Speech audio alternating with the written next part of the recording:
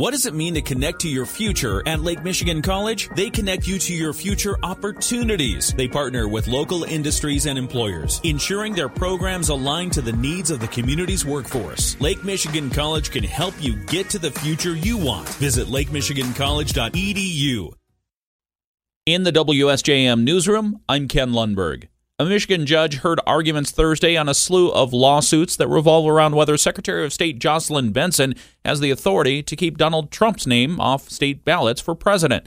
Attorney Michael Colombo argued to keep the former president's name on the ballot. This case and others like it demand reading the law as a whole and interpreting the parts in ways that let the system work. We have to avoid inadvertently creating a crisis that an otherwise blinkered approach might cause. Other activists are suing Benson in the Michigan Court of Claims to force Benson to keep Trump's name off the ballots. Benson has publicly stated she believes voters should decide. The judge, who heard all three separate cases, stated he will act with all possible deliberate speed to figure out what should happen next. There's a new lawsuit over abortion rights in Michigan. Right to Life of Michigan has filed a federal lawsuit challenging Proposal 3. Michigan voters approved the proposal last November.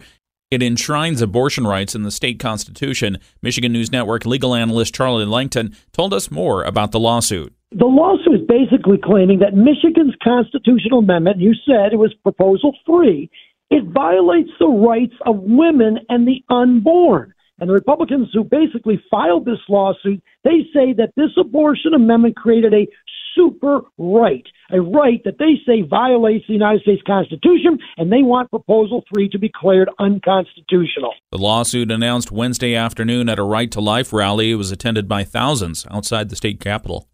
Michigan House wrapped up its legislative session for 2023 on Thursday, and State Representative Joey Andrews says it was a busy one.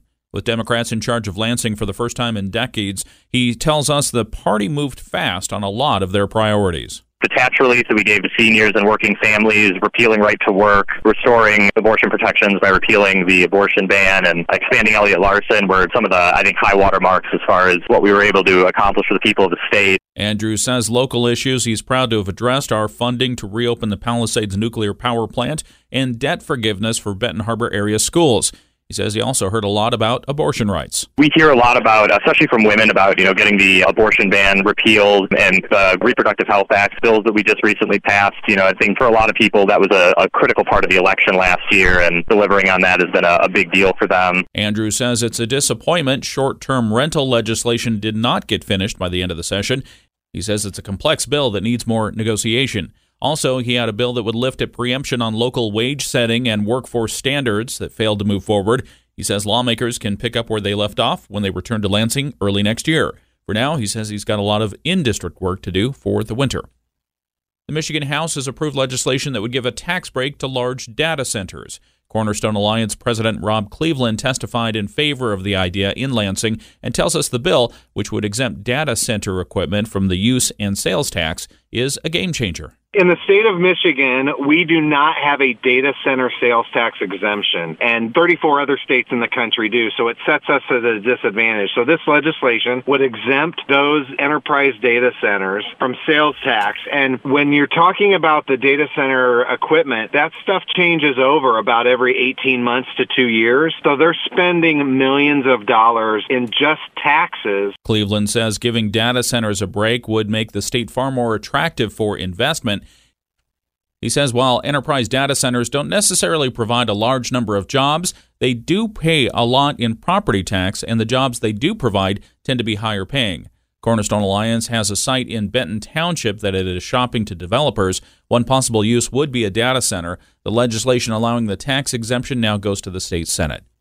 A private ceremony has been held to rededicate a bridge between Benton Harbor and St. Joseph in honor of former Benton Harbor Mayor Charles Freeman Joseph. He served as the city's first black mayor from 1971 to 1976. Harbor Shores Redevelopment Managing Director Chris Cook tells us the bridge links Whitwam Drive in St. Joseph and Riverview Drive in Benton Harbor. The bridge was originally dedicated and named after Charles Freeman Joseph back in 2005. And you may recall there was a plywood sign that was put up at that time designating it as such. And we just thought it was time to better celebrate what Charles Freeman Joseph did for the community with a plaque that gives some history of his involvement with the city. Cook says anyone can now go to the bridge to read the plaque and learn more about Mayor Joseph and local history. As mayor, Joseph pushed for major infrastructure and building projects, including the police and fire department buildings connected to City Hall, the Dial-A-Ride building on Main Street, and a recreation facility behind Benton Harbor High School. In his career, he also worked for Whirlpool Corporation for 9 years and spent 42 years in the Air Force. Cook says around 20 family members of Joseph, along with Whirlpool representatives and city officials, attended last week's rededication. Mayor Joseph could not make it, as he now lives in Arizona. A possible revaluation of the Cook nuclear power plant in Bridgman could have a big impact on Berrien County. Speaking to the Berrien County Board of Commissioners on Thursday, County Administrator Brian Dissett said the county is currently going through a tax appeal with the state related to the plant. This appeal seeks a significant reduction, roughly a 30% reduction in the value of the plant. If, under that hypothetical, the state agreed with Cook Plant's valuation reduction, it would have an immediate impact of roughly $3 million, between $3 and $3.5 million, less flowing in the form of tax revenue to the county. Dissett said if revaluation of Cook is approved by the state, the county, Lake Township, and Bridgman Public Schools will all be affected. Due to the way the process works, he said Lake Township has to lead the appeal with the state, and the county is providing the township support. He expects the matter will drag out for some time. Now that Midwest Energy and Communications has secured a $27 million state grant to expand broadband in Berrien County, you can expect construction to start soon.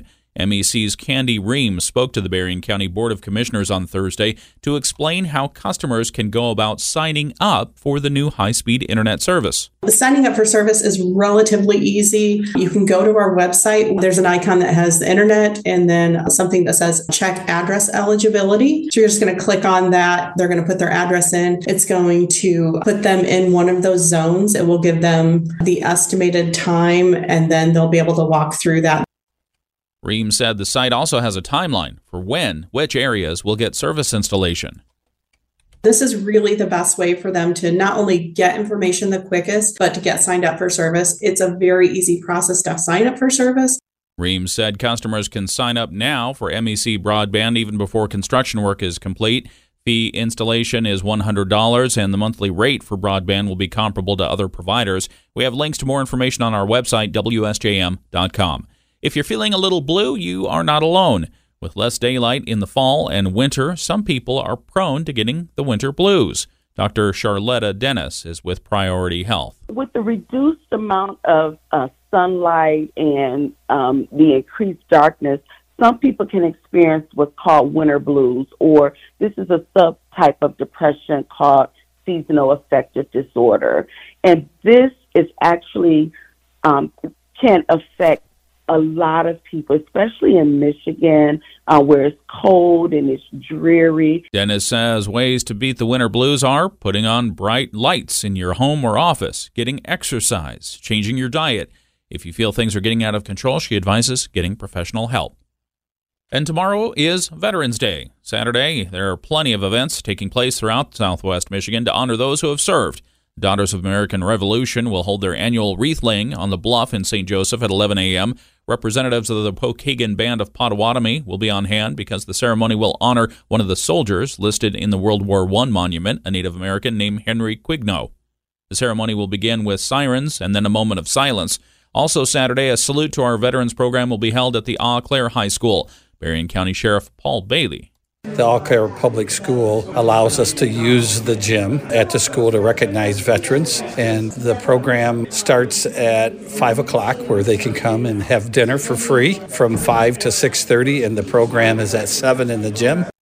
Bailey says everyone should take time to honor veterans. Just because they sacrificed time out of their life to go in and do whatever was needed to keep our country safe. At that event, the speaker will be John Meeks II, who served in Vietnam. Veterans are invited to bring one guest. Also Saturday, the American Legion Post 169 in New Buffalo is having a flag retirement ceremony at 11 a.m. and a dinner from 4 to 7 p.m. In the WSJM newsroom, I'm Ken Lundberg.